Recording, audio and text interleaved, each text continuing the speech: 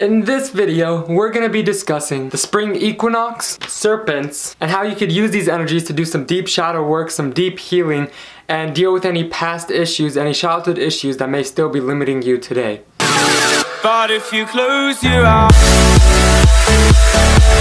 So there are 2 equinoxes every year, and these astrological events dictate when winter turns to spring and when summer turns to fall. These usually occur around March 20th and September 23rd. A little fun fact, one of my best friends is actually born on March 20th, and 23 is the synchronistic number that I see most often, especially 423, which is my birthday, and 923, which I just realized is the fall equinox. I'm including this fun fact because it may help some of you take notice of when your birthday or some synchronistic event plays out perfectly with astrological events. Every single one of us are multi-dimensional beings having the human experience, and so synchronicities like these point towards our starseed origins. The fact that we are all made from star stuff. On the spring equinox, or the vernal equinox, which is its astrological name, night and day are roughly the same length. This is a great time for deep inner growth. I know you all felt some sort of energy shift during this time, and if you were not aware of these energies, then you may have been confused on why you were feeling a certain way. Typically, these times of equinoxes and full moons explode our emotions to their extreme ends. But with knowledge of how to control and direct these emotions, it is possible to have some of the strongest shadow workings possible. The spring equinox does hold a large amount of energy that you could use to make a dramatic change in your life. First, there is an astrological significance of where the sun is located in relationship to the earth. An equinox is simply when the sun passes over the equator of the earth. There have also been many rituals and ceremonies spanning as far back as we know, and due to these many rituals and ceremonies, there has been an excess of focus put into these special times, such as the spring equinox, and wherever your focus goes, energy flows, and therefore there is an excess amount of energy during these times because of all this focus that these rituals and ceremonies have placed into them. Even in Western society today, there may not be as many rituals as what we'd comprehend rituals to be, but people still tend to celebrate the beginning of spring and warm weather. Many schools have spring break on the week of the spring equinox,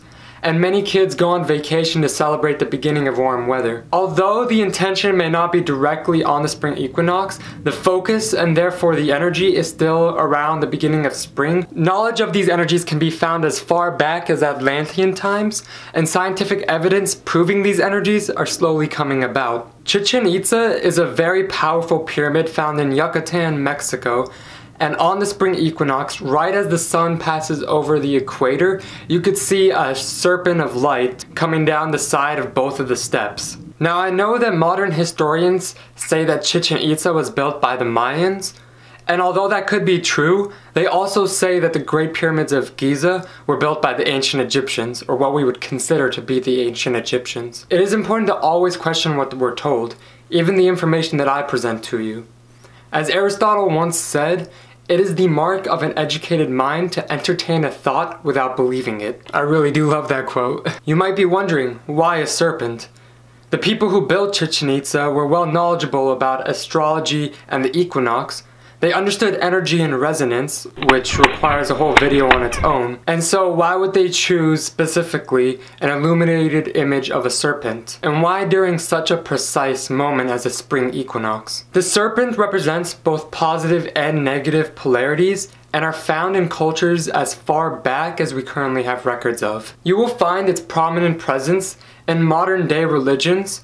For example, the Adam and Eve story, where the serpent is representative of temptation. You will find it playing a prominent role in ancient Egyptian royalty, such as the yora'us found on top of their headdresses. In many ancient cultures, you will find the serpent represented artistically on many tombs and architecture. There were also many cultures who connected the serpent with their religious deities. Metaphorically, the serpent represents rebirth and renewal. Just as the serpent sheds its old skin for the new, we must let go of what no longer serves us in order to grow and evolve. Twin serpents are found on the caduceus, which is an ancient symbol for Hermes and a modern day symbol for medicine. Hermes Trismegistus is the figure in which both Hermes in Greek mythology and Thoth in Egyptian mythology are based off of. He is said to be the founder of occult wisdom, astrology, alchemy, and hermeticism, and thus his name, which translates to thrice great Hermes. These twin serpents are a representation of duality, of masculine and feminine, of positive and negative, and therefore it represents the principle of polarity. These serpents are also found in the Kundalini, which represent enlightenment, immortality, and a path to the gods. Essentially, this creature is found coiled up at the base of our spines, and as we undergo a Kundalini awakening, it travels up our 7 chakras, opening them as it goes. In Tantra, there is a subtle channel of energy called nadis, in which prana flows. Breathing in that good ass prana, baby. Shout out Ralph Smart. Ida and Pingala, which represent the feminine and masculine energies respectively, are seen as the channels of which energy flows up our spine. So why is the Serpent of the Sun depicted on the side of Chichen Itza during the spring equinox? Well, for starters, the serpent contains many different symbolic references, as we've just gone over. At their core, symbols are merely energetic frequencies, and so it carries all of the information or energies of which it represents.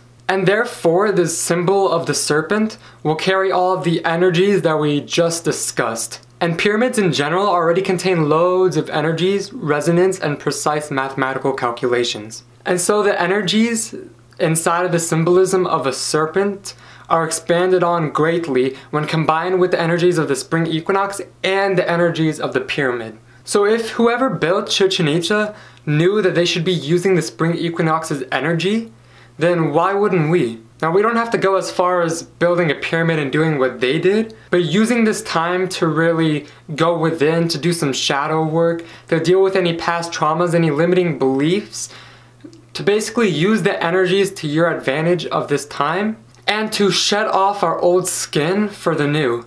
Essentially, we must let go of what no longer serves us. And the high energetic frequencies during the spring equinox is such a great time to be doing so. So the spring equinox is a wonderful high energy time which you can conduct shadow work and shed off your old skin. It is imperative to take some time out of our busy schedule to journey within. Whether that's 5 minutes, 30 minutes, whatever you can give is better than nothing. This high energy time allows us to let go of the past, what no longer serves us, and to deal with any negative emotions that might be holding us back or limiting us. And on a final side note, you will find that in many cultures, the serpent has evolved into the dragon. And so when analyzing these ancient cultures, you will find that the symbolism of a dragon very similarly represents the symbolism of a serpent. I would like to thank you guys so much for watching this video, increasing your awareness, and gaining knowledge that may help you along your journey. So if you guys found any of this information useful or learned something new, I'd really appreciate it if you left a like down below. If you want to stay up to date with my future uploads, you can go ahead and hit that subscribe button. And I hope you guys have an amazing rest of your day. Love, joy, and peace. I just wanna